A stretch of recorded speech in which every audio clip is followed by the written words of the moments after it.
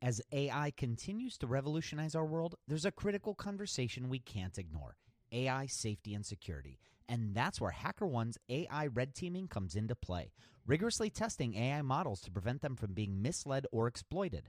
HackerOne employs over 2 million ethical hackers, and 750 of them specialize in prompt hacking and other AI security and testing. So HackerOne isn't just theorizing, they're actively safeguarding AI's future. Just recently, a team unearthed over 100 vulnerabilities in just 2 weeks. So whether you're at the helm of a startup or steering product innovation at a large company, it's time to prioritize AI security. Visit hackerone.com/AI for more. Again, hackerone.com/AI. This episode is sponsored by porkbun.com. Porkbun is a refreshingly different domain name registrar that's different from the other ones like GoDaddy or Namecheap. They've got low prices on hundreds of different domain extensions. They've got everything from .com domains to really cool ones like .pro, .dev, .xyz. Every domain name at Porkbun comes with tons of freebies too, like SSL certificate, Whois privacy, DNS, URL forwarding, and hosting trials. Because why pay for things that should be free, right? All these incredible features and tools are backed by incredible support, 365 days a year, and more 5-star reviews on Trustpilot from real customers than anyone else. Look, you can get $1 off your next domain name from Porkbun and see why they're the best domain name registrar around by using our code.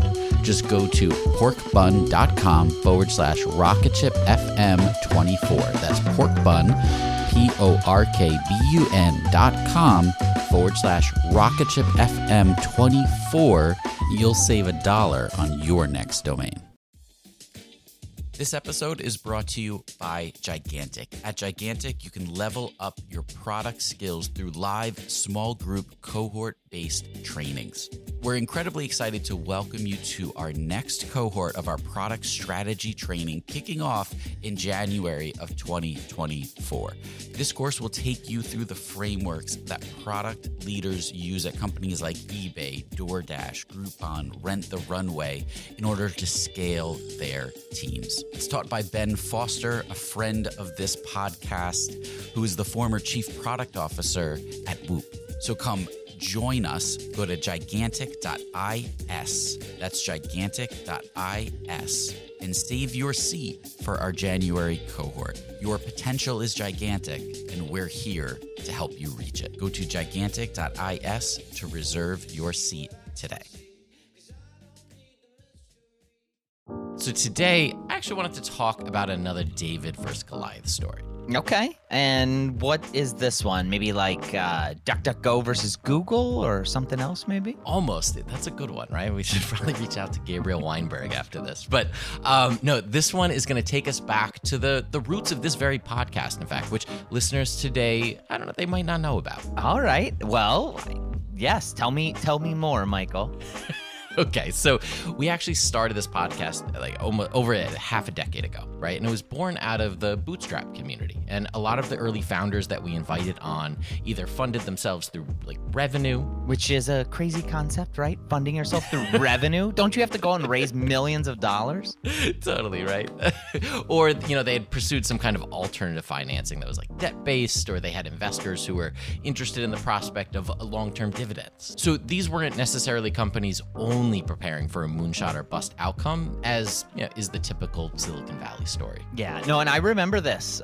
Even though I wasn't a co-host at the time, I was a listener. I was remembering guests like Hiten Shah, who had successfully taken both routes with Crazy Egg and then Kissmetrics, or Colin Nettercorn of Customer.io, who raised several small seed rounds from 2012 to 2017, but avoided pursuing that true venture path for the business. Yeah, and absolutely. And I'm talking about another one of our early guests here, Rob Walling, who founded the beloved email platform Drip, who as a bootstrap company took on marketing giants like MailChimp and Campaign Monitor in this incredibly competitive space. Oh, fascinating. And then who were they acquired by? Not yet, okay, right? Okay. We'll get there. And we'll talk about what Rob is up to today, all on today's product journey of Drip.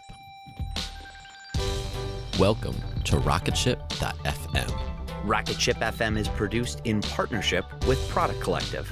We are your hosts, Michael Sacca. And I'm Mike Belcito.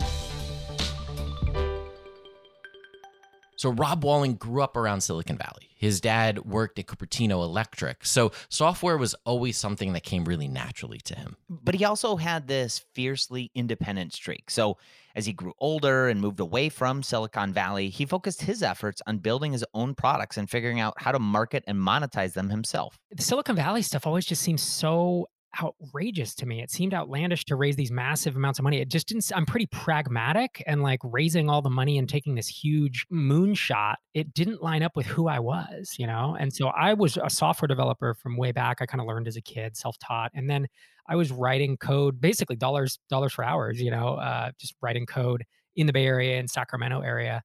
And I realized that I didn't want to do that forever. It was fun, but it's like, how do you build an asset? How do you build something you own equity in? And so I dabbled in real estate investing, I dabbled in stock investing. I did all the things of like, how can I not work a day job? And eventually realized when you're a software developer, one of your advantages that other people don't have is that you can write code, And so coupling that with marketing was really the kind of the big realization for me in the late aughts. His first success was with .NET Invoice, which was, as you might guess, invoicing software.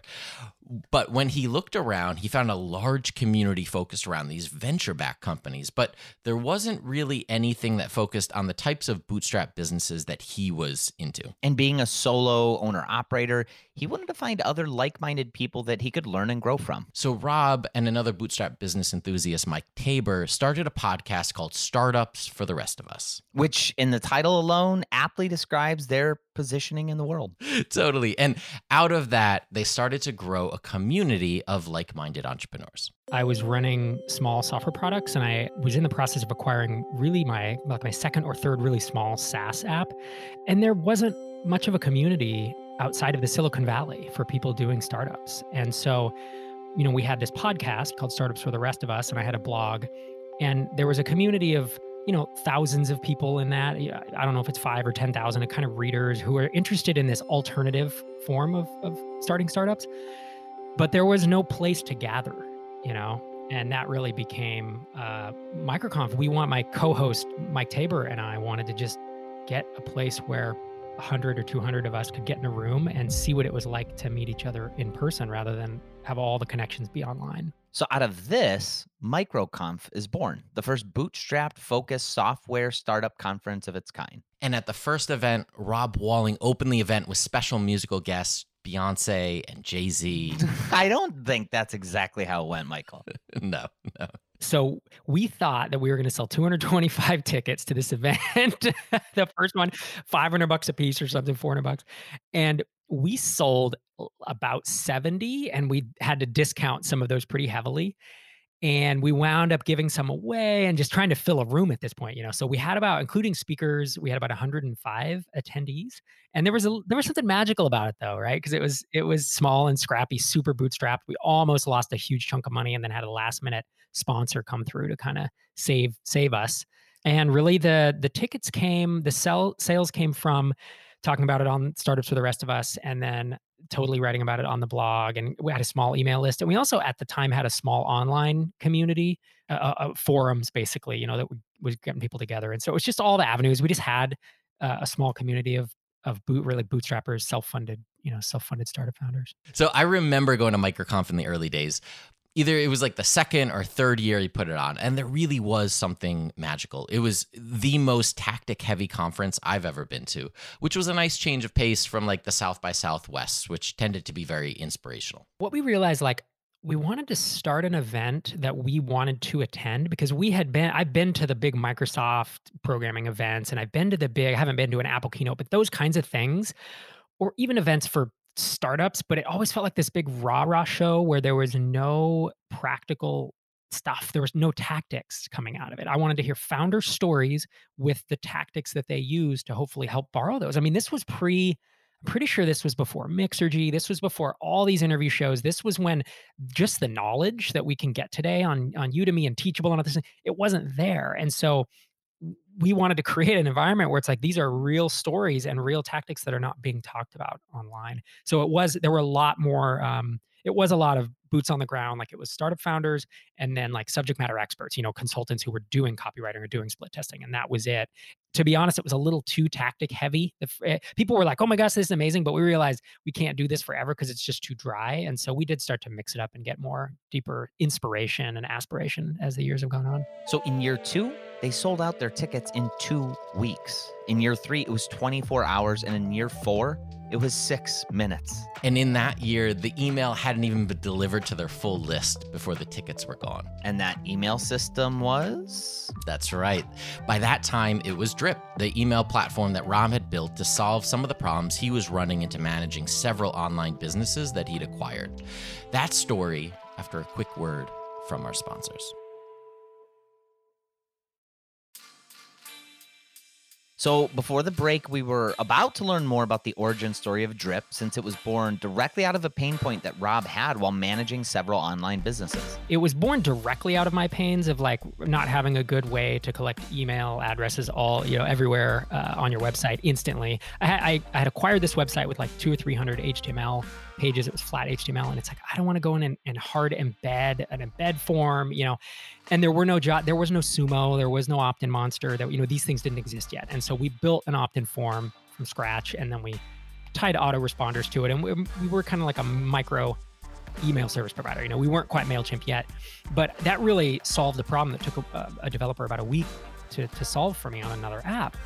But then I went, to your point about the community, then before we built it, I did go and asked 15, 16 founders that I knew in the community and said, would you pay for this? Like, is this enough value, that you'd be willing to? So that was how I validated it. But I really was kind of building it for my own app at the time.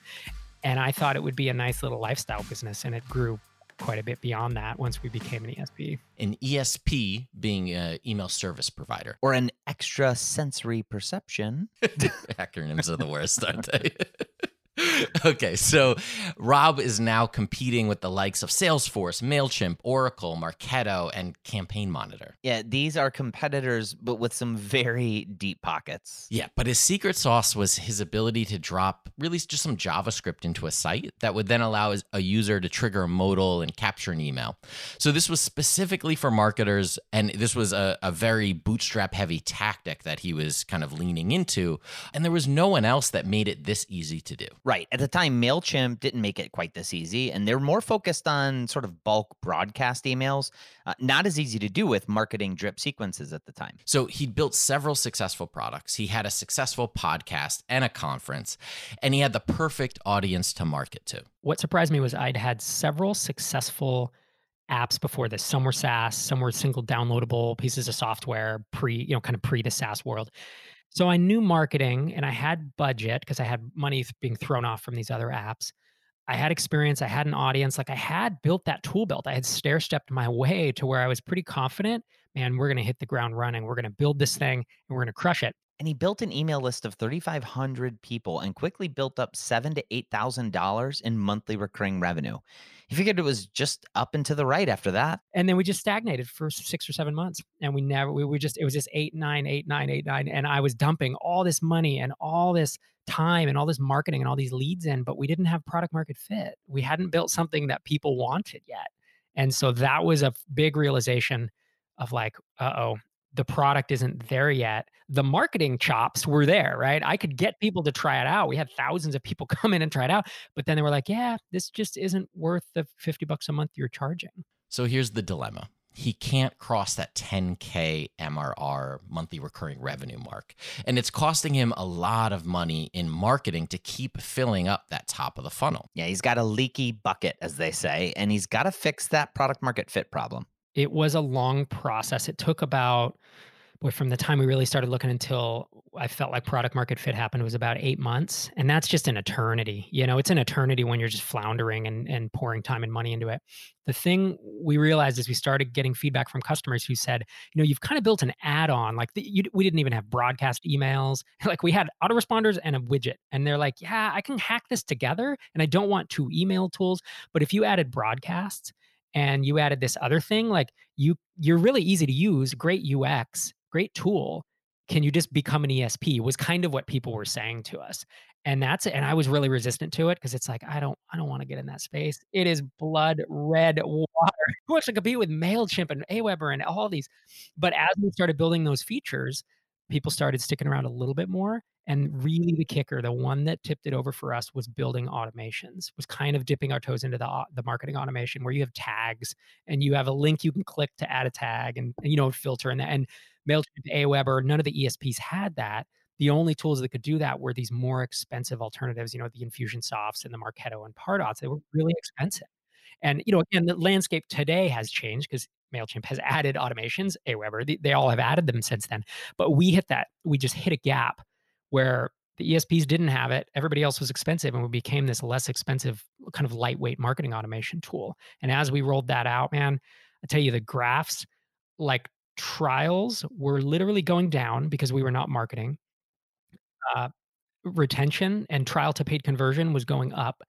And all of a sudden we just started growing $2,000-$3,000 a month with no effort into the funnel. And at one point I turned to my co-founder, Derek, and I said, these graphs, like we were looking at them, I said, this is what product market fit looks like. It's so obvious here that people are coming, they're trying it, and they're sticking around. So they found their niche inside of the email service provider landscape with just 3 people on the team, and then they started to grow the team. We hit product market fit, I believe, with just 3 of us. It was me and 2 developers.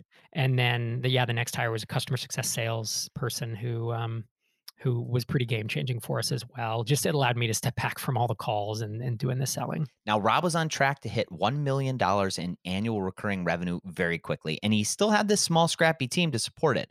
But he realized it was time to get serious because he had a big opportunity on his hands. So he started to sell off a lot of the smaller products he built to create more room to focus on growing Drip. I actually still had some small apps that were throwing off cash. I sold a couple of them. I gave one to a business partner. That was really it. I mean, I kind of just sunset all of them because they were, you're talking apps that are making, some apps were throwing off $50K a year in profit with almost no work. That's great. But I just didn't want to mind it anymore.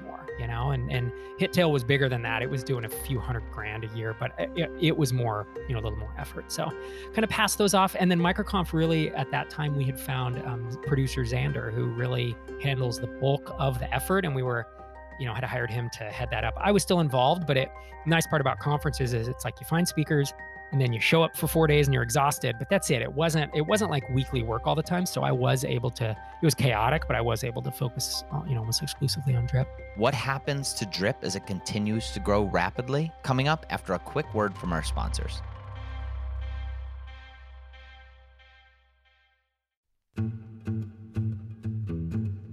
So Rob has found himself with a fast-growing app in Drip, and now he's competing in the very competitive world of email with companies that have teams much larger, marketing budgets much more expansive than he's really able to work with. And as a bootstrapped founder, he's used to taking cash out of the profit of his business to either live on or acquire new businesses. But in this space, every dollar they took out of the business hampered their growth. So he's sitting on a multi-million-dollar illiquid asset. We were kind of running at break even for a lot of time, and fast-growing apps do that, right? I mean, that's just the nature of them. You can pull cash off the table, but you will hamper your growth, and that's just the trade-off you need to make. Now, when you're a bootstrapper, you can totally do that. When you're venture funded, obviously you wouldn't.